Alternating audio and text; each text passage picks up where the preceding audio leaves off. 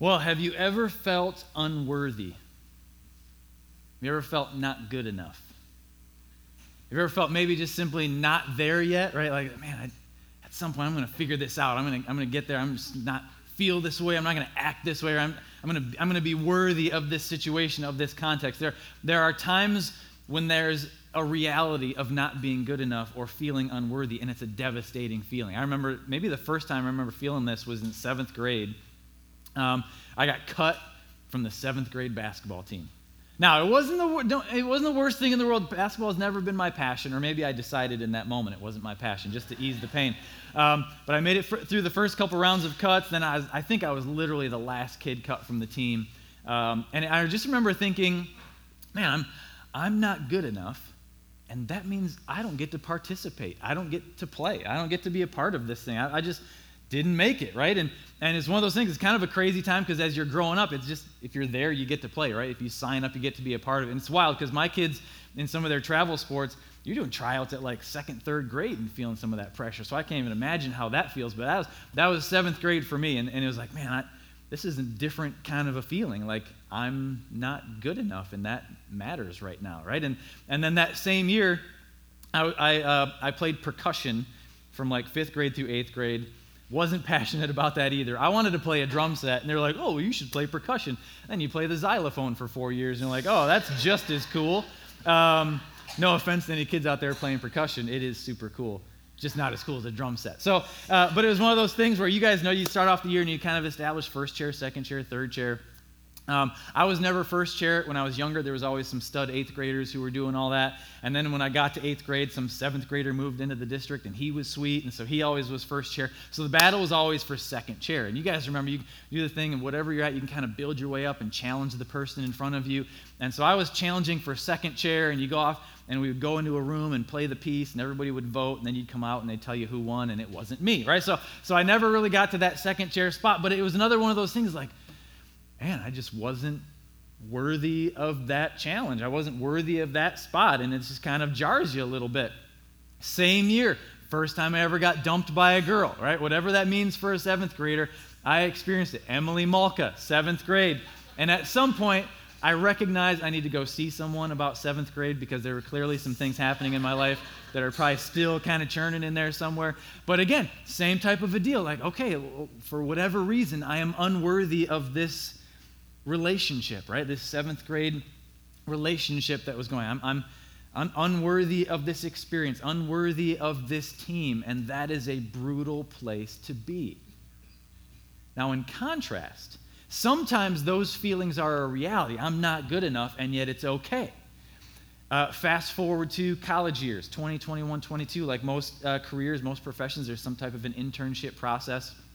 I remember being an intern at a church in the Grand Rapids area that I was privileged to end up getting a job and working at for a number of years. But in the early days, when you're young, right, what you do stupid things, right? You make dumb decisions, you do unwise things. And the guy that I served under, his name's Kevin, still a very influential person in my life to this day. He would call me in, and sometimes I would end up in his office, and it was just for fun, right? We'd mess around, be silly, all that kind of stuff that happens in an office. But sometimes I would sit down, and I always knew when it was getting serious because he would open with this line every time. And he'd say, hey, let me give you some wisdom. And when he said that, every time he said that, I knew, oh, man, I screwed up. I did something stupid or whatever. And he would, sometimes it was just a simple course correction. Sometimes he would redirect an idea that I had, or he'd say, hey, man, I've been there. I've done that. If you do this, it's not going to work. Do it this way instead. Hey, you shouldn't have said that. Say it this way instead. Here's how you answer that parent email, right? Don't start with a swear word. All of those different things that you do in church world. I never did that, but it would have felt really good at a couple different points. But basically just saying, hey, that's not smart. That's not a good idea. That's unwise. Let me redirect you. And in that moment, I had fallen short. I had done something dumb or unwise or careless. I was unworthy of whatever moment I had been placed in, but in that context, it was okay. I wasn't in trouble. I wasn't fired. I wasn't being asked to leave. It was a very special thing, a special moment, a special experience to realize that I'm not there yet. I don't have it all figured out. I did do something dumb. I did make a mistake, but it's okay. I didn't have to fear being imperfect. I didn't have to worry about where I stood with Kevin or others on the staff. I wasn't good enough, but it was okay. And that is the type of fear not experience that we're going to see in the Christmas story today. If you have been with us, a couple weeks ago, Joe kicked things off talking about Mary and basically said, hey, fear not, nothing is impossible with God. And the point we drove home that week is the fact that this isn't about something unlikely becoming more likely. This is about something impossible becoming possible because of God's influence in our lives and the power of his Holy Spirit. And then last week we talked about Joseph and just how it's so difficult sometimes to face that tension between what people are going to think and what people are going to say and what God thinks and what God says. And so we shouldn't fear. Fear not what people think. Instead, pursue obedience to the God who has called us and forgiven us and raised up the standard for us. And so today we talk about the shepherds. We're going to be in Luke chapter 2. Little Miss Lila read some of the story to us this morning. But in Luke 2:8, it starts talking about the shepherds. It says there were shepherds living out in the fields nearby, keeping watch over their flocks at night. Now, before we go any further, we got to understand what's going on with these shepherds. This is not a career that's real high on the priority list for people of that time, right? The status of a shepherd wasn't super significant in that first century Jewish world. Top of the food chain are the religious leaders, right? That's what every kid wants to be ultimately when they grow up. They want to be a priest or a scribe or a Pharisee, one of the Sadducees, somebody in that religious world, because it's a very religious culture. It was all tied up with their family and commerce and community, all of those things. So religious leader was the top of the food chain. Now, I know it's hard to imagine a world like this, but in their world, your personal status, your ranking was very much dependent on what you valued, what your theology was, your access to education, your political views, your family tree, right? I know it's hard to imagine a world like that, but just going to have to work with me, right? All of your value determined by things you couldn't even really control. And so priest, scribe, Pharisee, those things were at the top. And then you'd see things that we see today, right? There were accountants, there were educators, there were builders, there were engineers, there was bricklayers, there was farmers, all those jobs in between there. And then way, way down the list, just above tax collector, was shepherd. Low status. Potentially a very embarrassing job. Not your first choice if you had a choice. This was a job reserved for the uneducated. Those who couldn't hack it in the early days of school, those who couldn't get into the religious training, those who had no hope for promotion, no hope for advancement. And then even within a shepherding family, like if that was your family tree and your grandpa was a shepherd and your dad's a shepherd, now you and your siblings are shepherds, even within a shepherding family, it usually got kicked down to the youngest son or even a servant or even a slave. And like many societies throughout history, you'd see that generational cycle where generation after generation would be stuck. We've always been shepherds. We're always going to be shepherds. This is who we are. Little to no path for change within that family tree. So all of those things are realities for the shepherds. But above all of those practical realities are some spiritual realities that they would have experienced because of their lot in life, because of who they were. Realities that would be true of anyone who's stuck in a situation that they wouldn't choose for themselves, a situation they can't get out of, a situation they can't help their kids get out of, especially in that religious culture of first century Jewish shepherds. These shepherds, because of who they were, because of what they were doing, very likely would have felt unworthy in a lot of ways. Unworthy for temple worship, unworthy for other religious experiences. The reality is that their work made them ceremonially unclean for many of the things that had to do with their faith and their religion. They were handling manure, right? Dealing with that and with their flocks. Dealing with their own cuts and scrapes, dealing with cuts and scrapes on their sheep, handling lambs and the birthing process. All of these things would mean that they couldn't enter their temple unless they were going through several weeks of a cleaning process. Religious people wouldn't even go near them because that would make them unclean for the things that they wanted to do. Even maybe the simplest expression of faith for them, keeping the Sabbath. They couldn't even do that regularly because, as you know, sheep and goats don't take days off. And so they would find themselves feeling unworthy of the very community that they had been born into, unworthy of this religious culture that they were living in. On top of that, these shepherds likely would have felt inadequate. They're uneducated, right? So there's reasons why they couldn't go further in school. Maybe no access, maybe a victim of their family tree, maybe not smart enough, right? So in their system, they would all kind of start out at the same level, and a part of their educational training was to learn the scriptures. And so they would begin memorizing the first 5 books of what we know of as the Old Testament: Genesis, Exodus, Leviticus, Numbers, Deuteronomy. Memorize it. And that was your ticket to the next level. The more you could learn, the more aptitude you showed with that religious training, you could keep going on your journey towards being one of those religious leaders. And most kids would get left behind at different stages along the way. And if you're uneducated, you can't hang in the upper social settings. You get that vicious cycle of the generations we talked about. I'm not good enough. I'm not smart enough. I'm not wealthy enough. I'm not clean enough. Maybe some of you have felt some of that. Not athletic enough. Not good looking enough. Not followed on social media enough. Don't have a long Snapchat chain with any of the kids at school. Maybe for you adults, maybe you've tried to get your kids into a certain school or provide a certain type of life for them that you just haven't been able to do. Can't get them in the right travel program. All of the things that come along with life that make us feel inadequate as kids, as teenagers, as adults, as parents, as grandparents. Maybe you're the one that tends to make a mess of things with the family at Christmas. Maybe you're the one with a father-in-law who just won't approve no matter what you do. Anybody else ever been there? Kathy's not here today, so I can be a little bit more honest with you guys. These shepherds would have felt unworthy. They would have felt in many ways inadequate. They also likely would have felt unloved. They had a reputation as thieves, not exactly the type you want to hang out with or have your kids hang out with. In many contexts, they weren't even allowed to testify in court. No one with any status would have wanted their daughter to marry a shepherd. No one with any status would have wanted to give their daughter to be married to a shepherd. Maybe you've felt that way at different points. Maybe you grew up without a dad. Maybe you've lived with a spouse who left you wanting more. Maybe you're not super high on yourself either. Maybe the externals just don't measure up to the right answer for you. Unworthy, inadequate, unloved. There's people in your life who feel that way. There's people here this morning who feel that way. Maybe feeling that way. Maybe they've been feeling that way, and maybe they're sitting next to the person they love more than anyone else in the world, and they've never even expressed that to them, right? Maybe there's people feeling that way. Maybe you feel that way.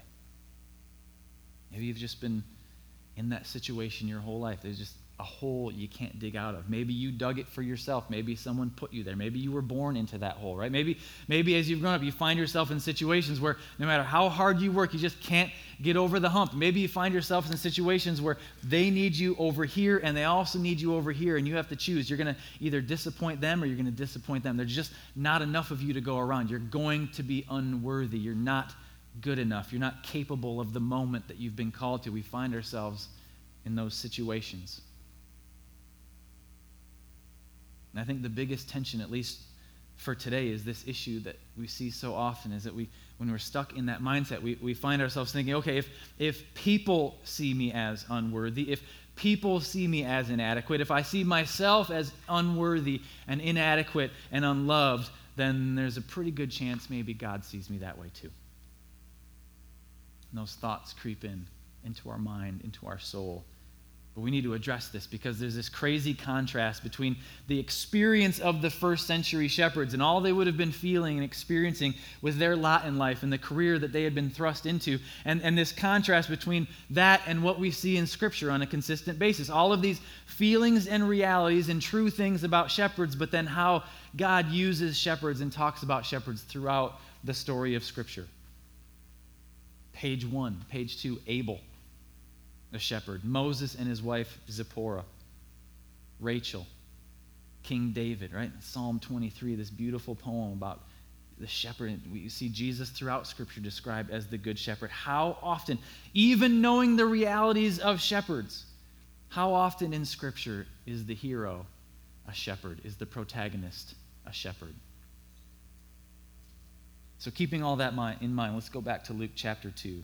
See what happens with our shepherds here. Luke 2:8. The shepherds were in the fields nearby, keeping watch over their flocks at night, trying to stay awake, trying to trying to enjoy each other, trying to have a good night, trying to get through it, right? Maybe it's cold, maybe they're bored, maybe they're thinking about their lot in life, thinking about their family, because I got to believe only the best of the best are given the graveyard shepherd shift, right? So these are just top-of-the-line individuals, top-of-the-line careers. This is the individuals that we come across. And in the midst of that, an angel of the Lord appeared to them, and the glory of the Lord shone around them, and they were terrified. But the angel said to them, "Do not be afraid. I bring you good news that will cause great joy for all the people. Today in the town of David, there in Bethlehem, a Savior has been born to you. He is the Messiah. He is the Lord." We see this fear not message to the shepherds, and it's very similar to other situations that we see in the Old Testament and the New Testament, where an angel shows up to an individual or a group of individuals, and sometimes it's God himself, but the glory of the Lord envelops them. We see this with Gideon back in the book of Judges, where it shows up, and he's like, I'm the least of my family. My family is the least in Israel. This is not good. I'm not going to survive this situation. We see this with Isaiah when God shows up to him and says, "I've got a message I need you to deliver." And Isaiah's like, "No, I have human lips. I have unclean. I am not worthy of delivering this message. Just don't. This isn't good for me," right? We see this with Paul in the book of Acts, where the glory of Jesus drives him to his face. We see this with John when he's given the message for the book of Revelation. God shows up and he is driven to his face in fear. And the message is the same. As they all become painfully aware of their inadequacy before a holy, perfect, powerful God, the message is, don't be afraid. You know why? He says, you're right. No, compared to me, you're not worthy. Compared to me, you are not adequate. But in the midst of that, I've got something for you. I've got a message I need you to deliver. I've got a purpose I need you to step into. I have a mission I need you to fulfill. And so the message to the shepherds, the message to us this morning is, fear not. In the midst of your unworthiness, in the midst of your inadequacies, in the midst of your feelings of not being loved, not being good enough, I bring you good news of great joy. Fear not, because we're here to celebrate the birth of a Savior who's been born to you, to you. He came for you. He was born to you. He's born for me. This is a message for each one of us. And the good news is, whatever they think, whatever it is that you're feeling about yourself, there's an answer for that. Now, God doesn't release the tension completely, okay? Romans 3:20-22, he says this: "For no one can ever be made right with God by doing what the law commands." The law simply shows us how sinful we are. So go back to the Old Testament and all the rules and the systems and the structure that God set up for his people. Fast forward to the New Testament, things we see in places like the Sermon on the Mount, and Jesus, what he modeled for us. And so God has this standard, right? This is what it looks like to follow me. This is what it looks like to be my people. I have raised the bar for you. You need to look like Jesus. Pursue me. This is what it's like. And yet he says, in the midst of that, you're not going to make it. You're not going to reach that bar. You're not going to be good enough. You're not going to memorize enough. You're not going to be all that you're supposed to be, especially on your own, because that standard exists just to show us just how not good enough we are. But then he continues into verse 21, and it says, "But now God has shown us a way to be made right with him. We're made right with God by placing our faith in Jesus Christ. And this is true for everyone who believes, no matter who you are." And this is what God does. He takes all of the human statuses, all the things that we rank, careers, family tree, levels of society, your background, the level of correctness that you express in your daily life, and it takes all of those things and it puts them on level footing. And that level footing is not good enough. That level footing is not capable. That level footing is unworthy. And so you're right. If you're sitting there feeling like you're not good enough, like you're unworthy in many ways, you're absolutely correct. And in the world's eyes, that's a really big problem. Out in the world, that's devastating. Because there's no way for you to fix it unless you do all the right things and say all the right things and look right and advance right and pursue all the right things. That's the only. And so in the world's eyes, if you're not good enough, you're inadequate, that's a big problem. But then in God's eyes, there's a solution to that problem. There's an answer for that problem. He says, yeah, you're unworthy. Yeah, you're not good enough. But in God's eyes, he says, no, that's okay. In me, that's okay. But we can't become acceptable to God by doing all the right things and being the right people and saying the right things and working right and being right. Because remember, we're all on equal footing. We're not worthy. We're not adequate. We're not capable. And so by any human standard, by God's standard, remember, those things only exist to show us how much we need help, how much we need Jesus, how much we need forgiveness, how much we need the new life that he offers for this life and for the life to come. And what we find out if we continue down this road is that adequacy and worthiness and love can only be experienced in a relationship with Jesus Christ. We got a big week, right? It's a big week in church world. It's a big week for your family. Big week for stores, right? None of that matters unless you know Jesus. Maybe you wandered in here, right? Maybe somebody invited you. Maybe it just feels like, it's Christmas. I should probably go to church somewhere. Maybe grandma said, hey, I want you to go to church with me. Maybe somebody, maybe just whatever reason. Maybe you've been going to church your whole life. You've been in church every week for the last 40 years. But maybe it's been a bit of a game. Maybe it's been an effort to look right and be right and attend right and do Christmas right. It's not about any of that. God's made it very simple for us. He said, I need you to believe me. I need you to have faith in me. Because he said, I sent my son, fully God, fully man, the miracle of that, trying to wrap your brain around that, and yet he became a human being, lived a perfect, sinless life, and then sacrificed himself so that we could be forgiven. And in the midst of that, he says, if you'll embrace that, if you'll believe that, if you'll make that your heartbeat, then all of a sudden, he says, my perfection is now your perfection. My righteousness is your righteousness. My holiness is your holiness. My worthiness is yours. My good enough is now yours through him alone. So I want to give you an opportunity. If you do me a favor and bow your head and close your eyes, and something we do even from the time we're kids, there's nothing magical about closing your eyes. It's just a chance to kind of just focus on what we want to focus on for a couple minutes this morning, because there may be someone here, maybe a lot of you here who have been playing a game. Maybe a lot of you here who maybe have never fully understood what this is about, and this is an opportunity to simply embrace what God has offered. And just in the quietness of your heart saying, God, I believe. I hear the truth. I understand the truth, and I believe. I believe that Jesus came, the Son of God, to live a perfect life and die for me. Forgive me of my brokenness. Forgive me of where I've gone off track. Make me new. And from this day forward, help me to love you and live for you. In Jesus' name, amen. Guys, if you prayed that, if that is your heart, that's the biggest decision you'll ever make. And sometimes it's a split-second decision, right? Sometimes it's a moment. Sometimes it's a journey. But that's the journey you want to be on. Journey of faith. The band's going to come and lead us through one more song this morning. And the crux of that song is that he has come for us. But here's the thing. He came for the shepherds, but he didn't come to change the shepherd's status on earth. All the things that we said about shepherds were still true about them after they worshiped at the foot of the manger. In people's eyes, they were still the same. But he came to say, you don't have to be afraid of your status with him anymore. Fear not where you stand with God, because in this Christ child is the joy of salvation and the joy of hope, the joy of a new status in this world and in his kingdom. And that's what it's about. Would you stand with me as we pray and sing this last song? God, we thank you for this truth.